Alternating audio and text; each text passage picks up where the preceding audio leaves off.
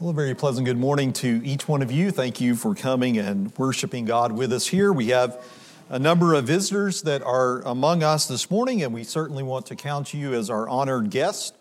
We hope that our worship to God in song and in prayer and in study of His Word can be helpful and beneficial to all of us and help us in our walk with Jesus Christ and in our relationship with God as we live here in this world. I appreciate the men that have led us in worship this morning in song and in prayer, and the thoughts that were made before taking up the collection and centering our thoughts on Jesus Christ and His eternal love for each one of us. I don't know, I think we try to say every Sunday at least, thank you to all the men that participate in our assembly and helping us to worship God. But I appreciate each one of you and the part that you play in helping our minds to be focused upon our great God. If you were in Brother Philip's class this morning, we had a very good conversation, a very mature conversation. And I said to him after class was over that he kind of preached the end of my sermon this morning. But that's okay. It's good for us to have repetition. It's good for us to consider things time and time again. That's what really being a disciple of Jesus Christ is all about.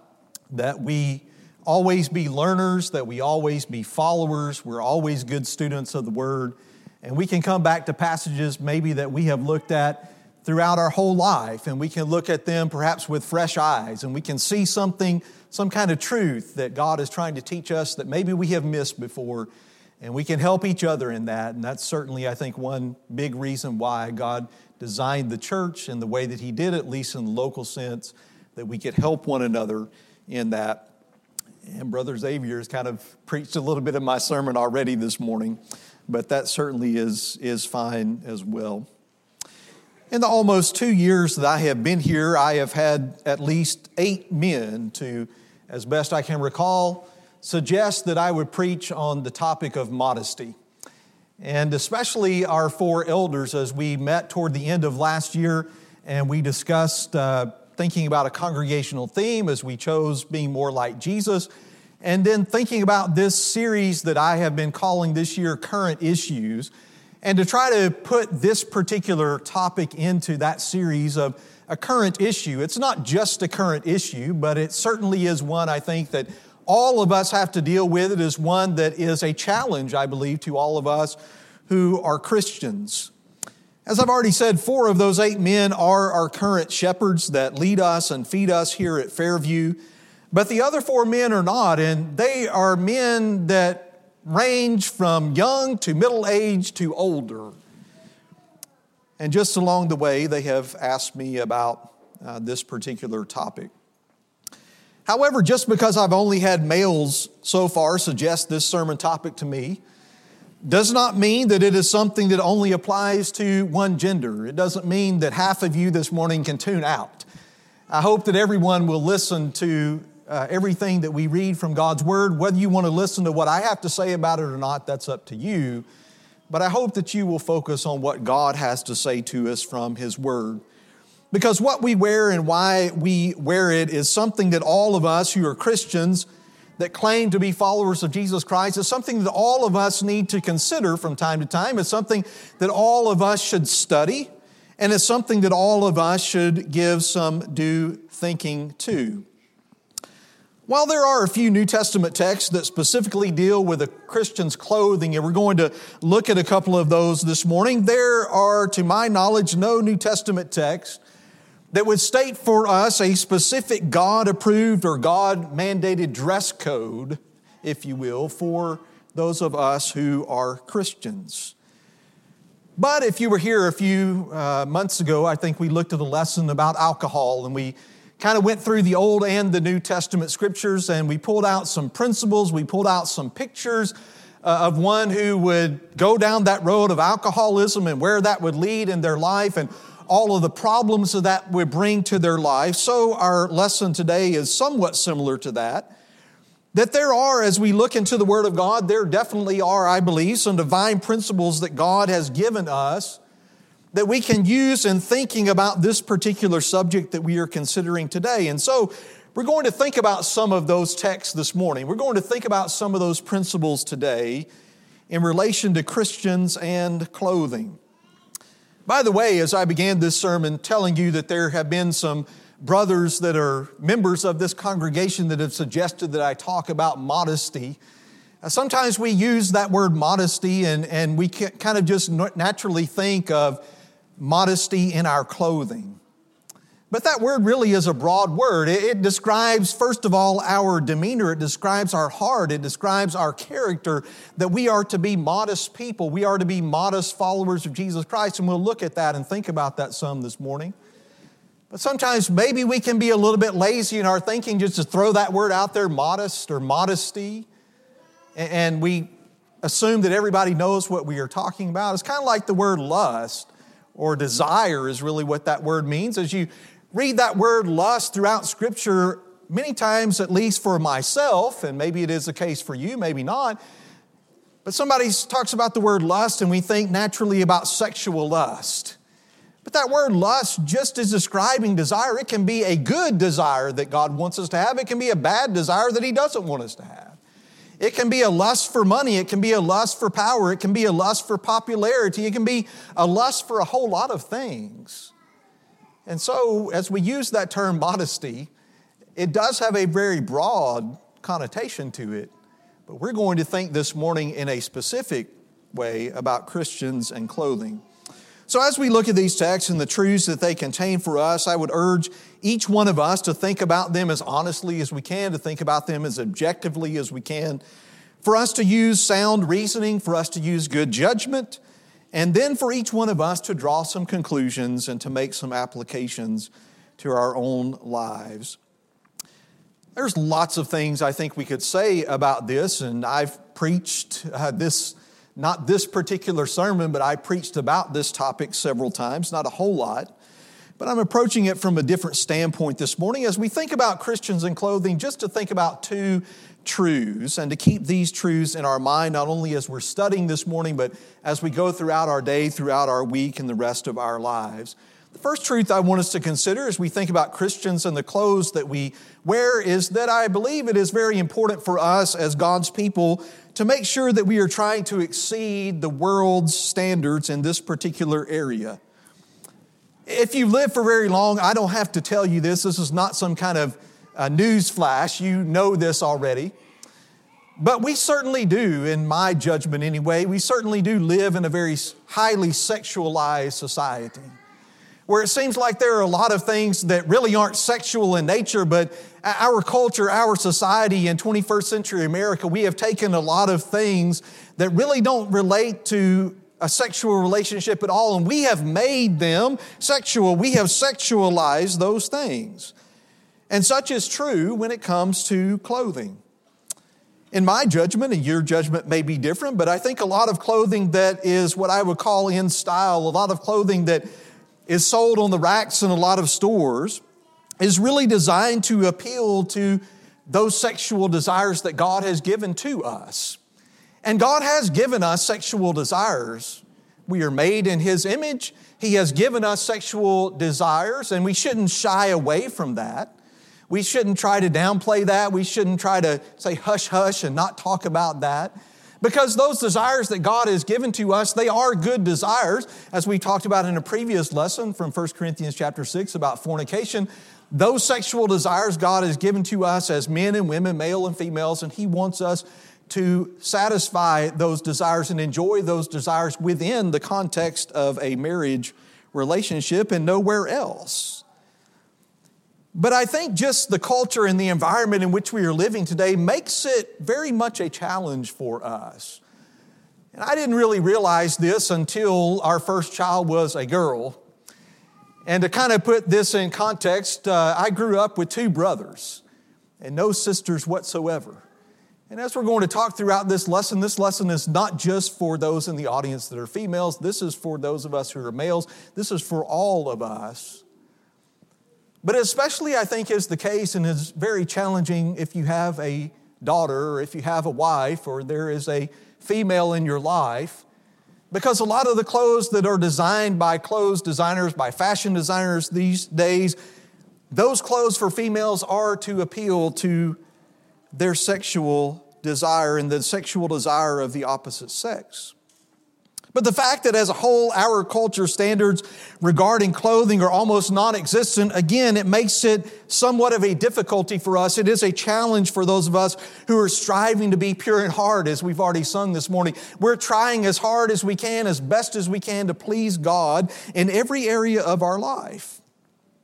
Now, having said that, though, there are still people in our world that do have some standards when it comes to clothing.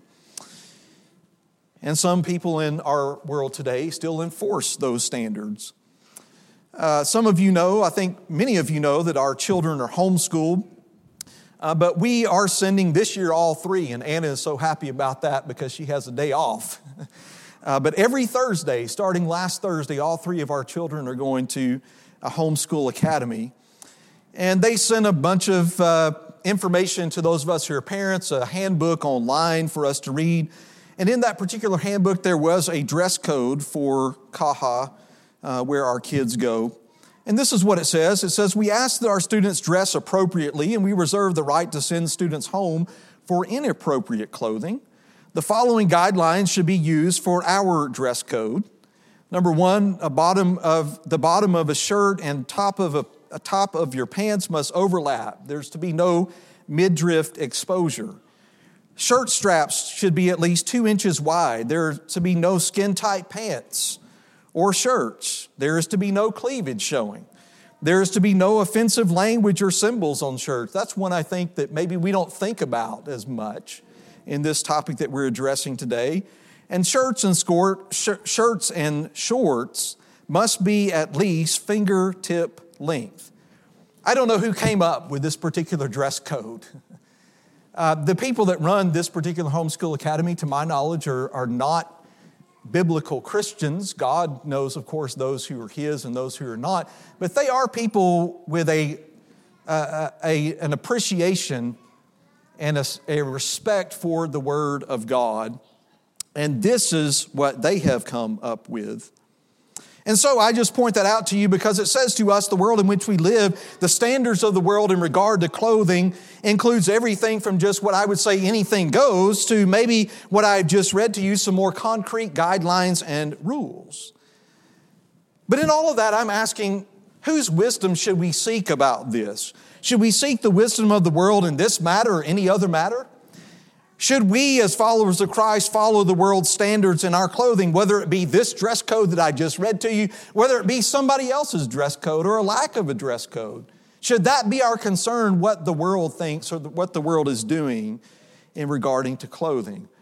And I want us to think about two passages this morning. Again, these passages don't specifically say anything about Christians and clothing, but I do believe they give us some principles to at least consider and some questions to ask ourselves. In Romans chapter 12 at verse 1, the Apostle Paul says here, therefore I urge you, brethren, by the mercies of God, to present yourselves a living and holy sacrifice, acceptable to God, which is your spiritual service of worship. And do not be conformed to this world, but be transformed by the renewing of your mind, so that you may prove what the will of God is, that which is good and acceptable and perfect.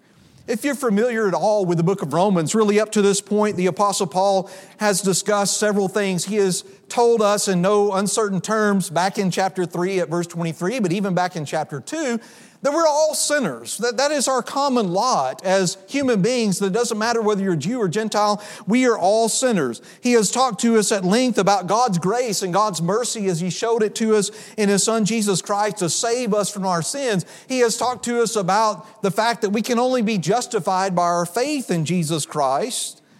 And now as He comes to verse 12 and really through at least chapter 15, he is beginning to make some applications or draw some conclusions of those biblical truths and principles. He is giving us some daily living applications of those very, very rich truths. And he is reminding us at chapter 12 and verse 1 of the book of Romans, he is urging them, these Roman brethren, and urging us today as we read these words, He says, I urge you by the mercies of God. He is drawing, it seems to me, on everything he has said in chapters 1 through 11, because we're all sinners in need of God's grace and mercy, and because God has showed us his grace and mercy in his Son, Jesus Christ. He has taken us out of the pit of sin when we were helpless, when we were sinners, when we were his enemies, and he has saved us in his Son, Jesus Christ, and we can be justified by being people who are living by faith. Because all of that is true, as we spoke of in several lessons already this year from 1 Corinthians chapter 6, because we are now in fellowship with God through his Son Jesus Christ, our bodies belong to Christ. And he says to us here at verse 12, because all these things are true that God has done to save us in Christ, then we have an obligation, we have a duty to present our bodies as a living and holy sacrifice, something that is acceptable to God. We are to be using even our physical bodies in service and sacrifice to please him and to do his will. As recipients, again, of God's grace and mercy, we are to no longer be people whose lives are conformed to this world. And I realize Paul doesn't say here anything about our clothing and the decisions that we make about what we wear or don't wear, but I would say as we present our bodies to God as a living and holy sacrifice, as something that is acceptable to him, as we're presenting even our physical bodies as something that is not to be conformed to the world, at least in my mind, that would include our clothing. Because everything about who we are, everything about our life is to be transformed, as he says here in verse 2, to God's good and perfect will. And we are to be people, even in our dress, I believe, that are showing God's will to the world around us. And so, a few questions. As we look at these texts, you're going to have to answer these questions for yourself, but I think they are some good questions for all of us to consider. Is what I choose to wear, first of all, acceptable to God? Do I think that God would accept it? He would be pleased with that. Is he pleased with the choices that I would make in the clothing that I wear or don't wear? Am I showing his goodwill to other people by what I wear, by the clothes that I choose to wear? And is my clothing conforming to the world's way of thinking, or does it more conform to God's way of thinking? These are just some good questions I think all of us need to be asking ourselves from time to time. The Apostle John says something to us about the importance of not living like the world around us. In 1 John chapter 2, again, he doesn't say anything in this text about modesty or clothing or the things that we are thinking of today, but I think he does give us some good biblical principles to consider here. 1 John chapter 2, beginning at verse 15, John says, "Do not love the world, nor the things in the world. If anyone loves the world, the love of the Father is not in him.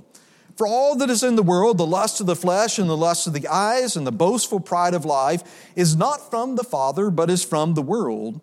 The world is passing away, and also its lust, but the one who does the will of God lives or abides forever."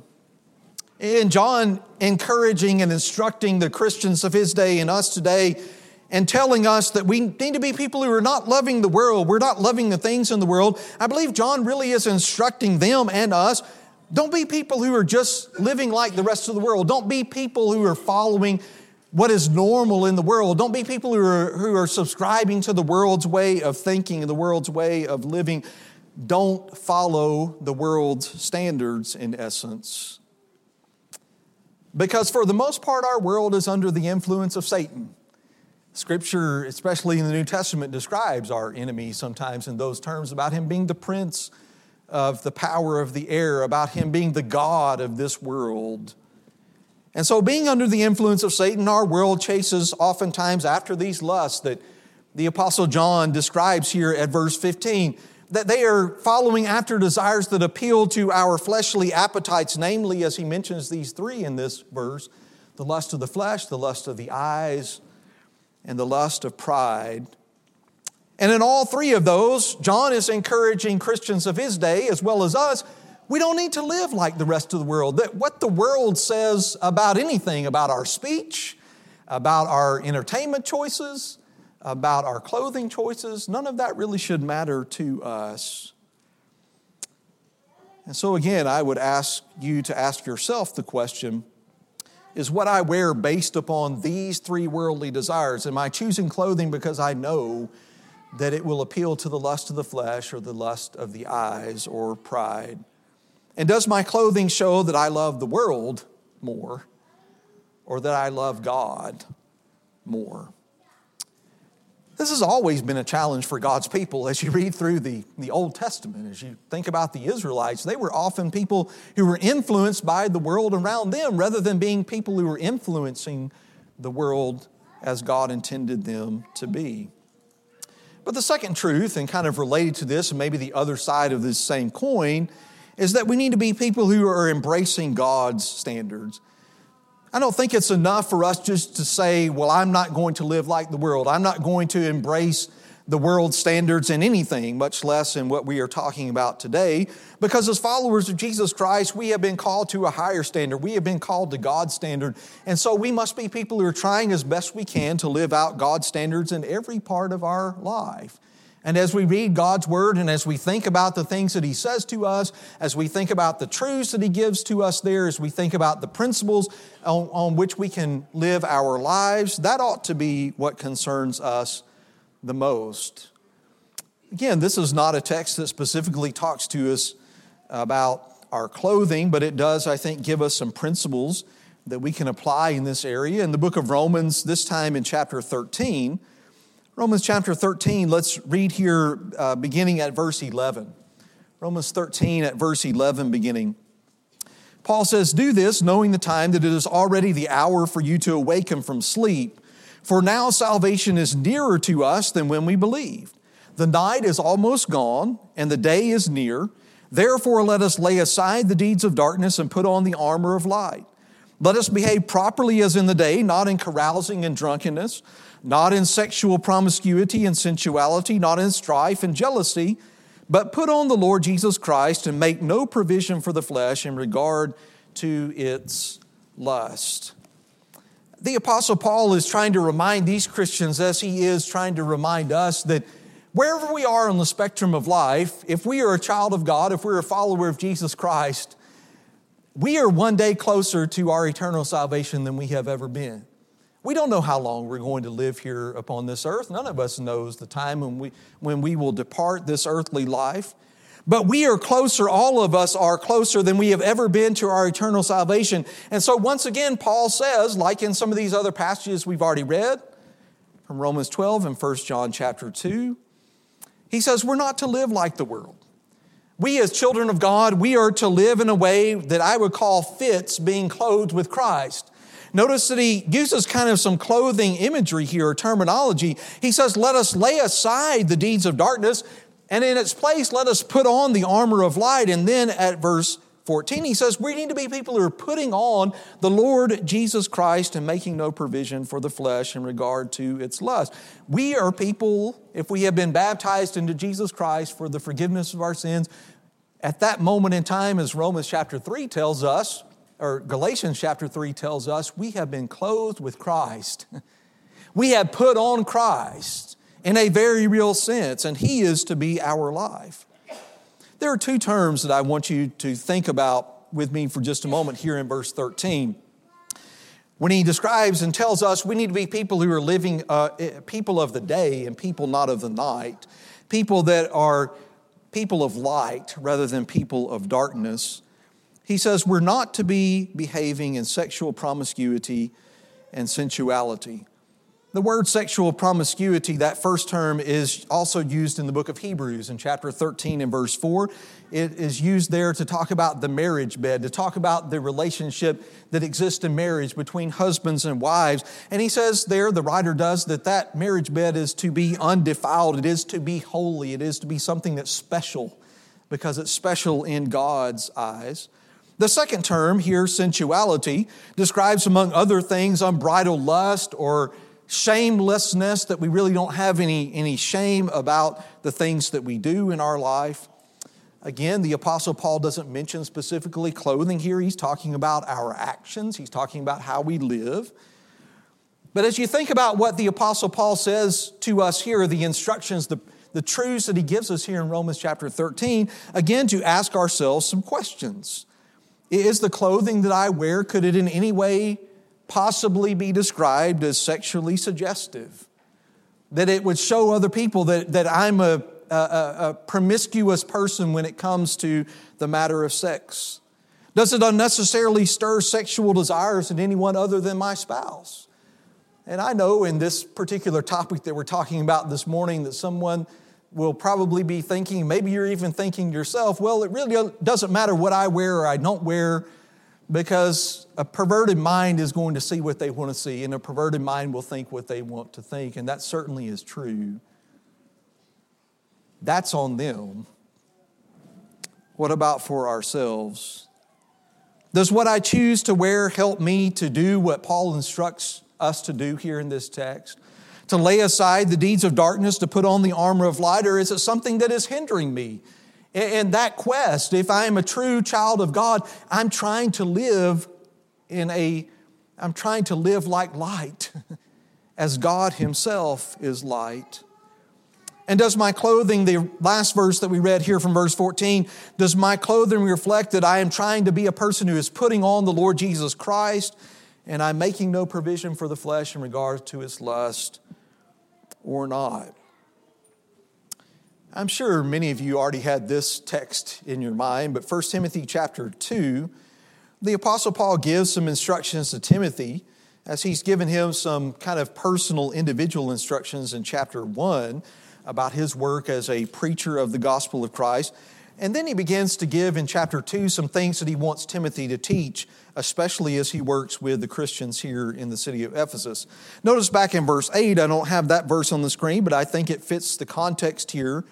He says in 1 Timothy 2 and verse 8, "Therefore I want the men in every place to pray, lifting up holy hands without wrath and dissension." So he gives some instructions specifically to men. It's not to say that women can't pray and that as women are praying that they're not to be holy people. That's not the idea here. But he is saying specifically, especially to those of you who are men, when you do pray, you are to lift up holy hands. Likewise, he says, verse 9, "I want women to adorn themselves with proper clothing, modestly and discreetly, not with braided hair and gold or pearls or costly garments, but rather by means of good works, as is proper for women making a claim to godliness." So I read verse 8 because Paul begins verse 9 with the word likewise. And so Paul is making, I believe, a very much a connection between the instructions that he's giving in verse 8 and the instructions in verse 9, at least in the kind of attitude that we ought to have. Likewise, in verse 9 ought to point us back to what he has just said in verse 8. Again, some instructions for men to be holy. Not just when we as men come before God in prayer that we have to have holy hands then, and the rest of our time on earth we can have unholy hands. No, he is wanting us to be holy in body, soul, mind, spirit, in everything that describes who we are. So I think in a similar sense, when we come to verses 9 and 10, the Apostle Paul is saying that women who are Christians need to be holy as well. 3 terms for us to think about here in these 2 verses. Number 1, he talks about or uses the word proper. This is the idea of something that is well arranged, something that is modest. That's a definition that is given. He uses the word, secondly, modesty. That can be describing a sense of shame. It can also be talking about avoiding extremes. The word moderation is used all throughout the Bible, and that often is talking about being a person who is avoiding extremes in your life. Someone who is grounded, someone who knows where they are going and the kind of person that they should be. And then the third term that is used here, and by the way, these terms may be different in your Bible if you're reading from another translation besides the New American Standard, but he uses the word discreetly. And that's the idea of being a person who is self-controlled. It's the idea of sobriety, of being sober-minded. There's another term that we use sometimes when we say sober, and we just normally think about someone in relation, that word in relation to alcohol. But that word is used all over Scripture to think about our mindset, to think about our attitude toward life in general. And it has a specific application sometimes to alcohol. But Paul is saying this is the kind of people that we need to be. I would suggest to you, and this is my own thinking, you may think otherwise, but yes, he does address these specific instructions in verses 9 and 10 to women, but I would say these principles apply to all of us, whether we are men or women, if we are Christians. The specific application, obviously, of these principles to the situation in Ephesus, it seems to be, may have been the problem of women and gaudy dress. We might describe it that way, or dress that is ostentatious, or dress, as we might say today, that is over the top. It's dressing in a way that everybody is you're trying to tell everybody, look at me. Maybe look how rich I am, look how well off I am.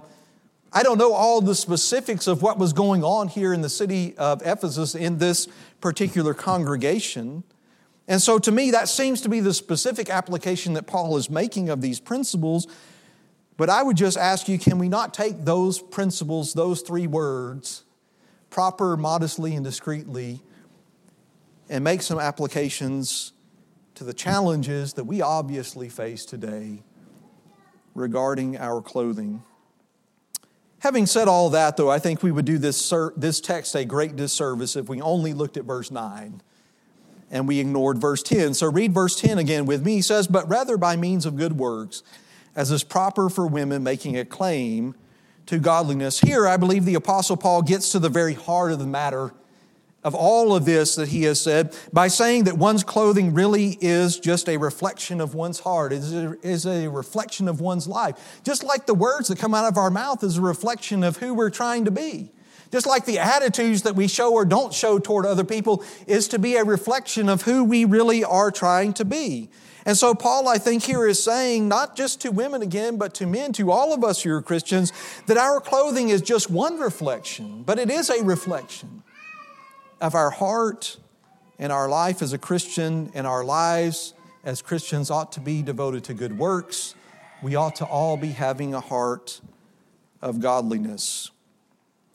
So as you think about the clothes that you choose to wear, can I or other people describe what I wear as being proper, as being modest, as being discreet? And does my clothing reflect my claim to godliness? Peter has some similar instructions. We're not going to take the time to look at that this morning in 1 Peter chapter 3 to women and how they can win their husband to Christ if they are unbelievers. But that ought to be our goal as Christians, is that we're trying to be godly people. I want to end this morning maybe in somewhat of a strange place, you may think, but over in the book of Romans, once again, we've looked at chapter 12, we've looked at chapter 13, so we're going to look at chapter 14. And there's a whole lot that is said here in chapter 14. I don't have all the answers to probably all the questions that you have about Romans 14 and 15, but I want us to just notice again a few principles and to think about them in the context of what we're discussing today. First of all, from verses 7 and 8, the Apostle Paul says here, "For not one of us lives for himself, and not one dies for himself. For if we live for the Lord, or if we die for the Lord. Therefore, whether we live or die, we are the Lord's." He is reminding us again, kind of like he did in 1 Corinthians chapter 6, that if we have come to God through his Son, Jesus Christ, if we have joined ourselves to Jesus Christ, we have joined ourselves to him and no other. We have given ourselves fully and completely, including our body, to Christ. And our bodies belong to him.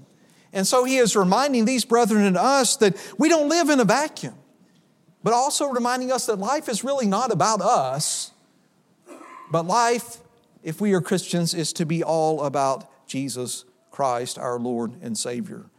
And then dropping down to verse 13, he goes ahead to say this. He says, "Therefore, let us not judge one another anymore, but rather determine this, not to put an obstacle or a stumbling block in a brother's way.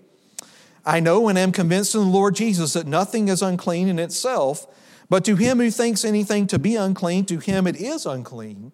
For if because of food your brother is hurt, you are no longer walking according to love, do not destroy with your food him for whom Christ died." And then going down to verse 20, again, he kind of repeats himself. He says, "Do not tear down the work of God for the sake of food. All things indeed are clean, but they are evil for the man who eats and gives offense. It is good not to eat meat or to drink wine or to do anything by which your brother stumbles." And so this kind of gets to the discussion that we were having in Brother Philip's class this morning. But I think all of us who are Christians, we are in fellowship with one another. We are in this relationship with one another. We're all in the body of Christ. We are to be helping one another in every way that we can. We are to be walking in love, he says, toward each other. And in this text, Paul makes a specific application. That means in this matter, it was for them of eating meats or not eating meats or observing days, some days as special or not observing any days as special. In that particular context, he says, that means that you are not to judge one another in a condemning way, but it also means that we are not to put an occasion to sin before a brother or sister in Christ. I think, this is my judgment and my thinking a little bit about Romans 14 and 15, but I think he's talking here about matters, sometimes we say of indifference, God doesn't care about those. I think God cares about everything. But he's talking about matters whereby maybe God has not specified something. He has given us a principle. We have to come to our own understanding and own conclusions about things. And in those matters, and really I think in any matter, we need to show this attitude toward one another, that we are walking in love toward one another. And it goes both ways. And then the very end of this chapter at verse 22, the Apostle Paul says, the faith which you have as your own conviction before God. Happy is he who does not condemn himself in what he approves. He who doubts is condemned if he eats, because his eating is not from faith, and whatever is not from faith is sin. And so the last encouragement I would give you in regards to our lesson this morning is this: to study and to meditate upon these and other biblical truths that you may find throughout Scripture that relate to what you wear as a Christian.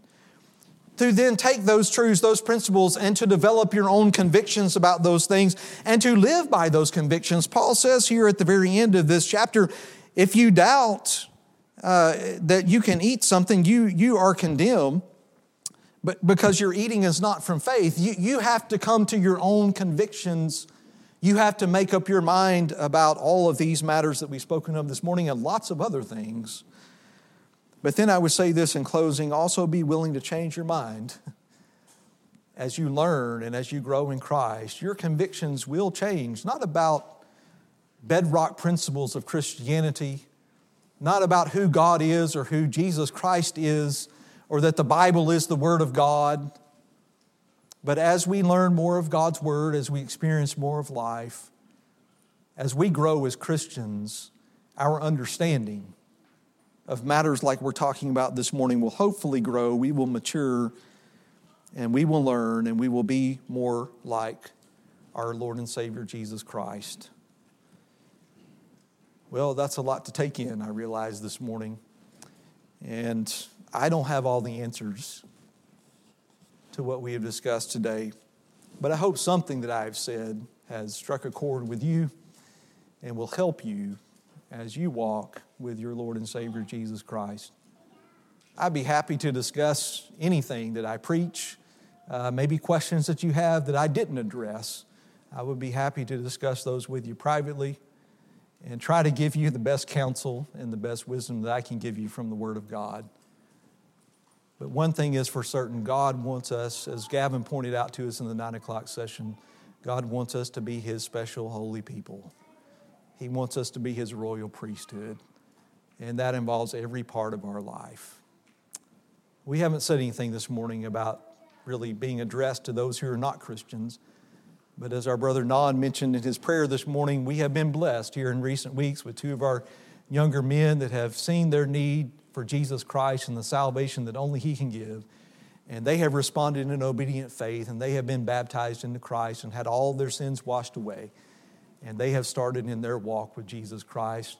It would be a great thing if we could make this the third week in a row. And so if you're not a child of God, would you please consider that? Would you think very carefully and seriously about that? Because of all that we have said this morning, or any lesson that I could preach, that is the most important thing. That you see your need for Jesus Christ and you respond in obedient faith to the grace and mercy that He is offering you. Think about those things, and if you need to respond in any way, won't you do that as we stand and as we sing?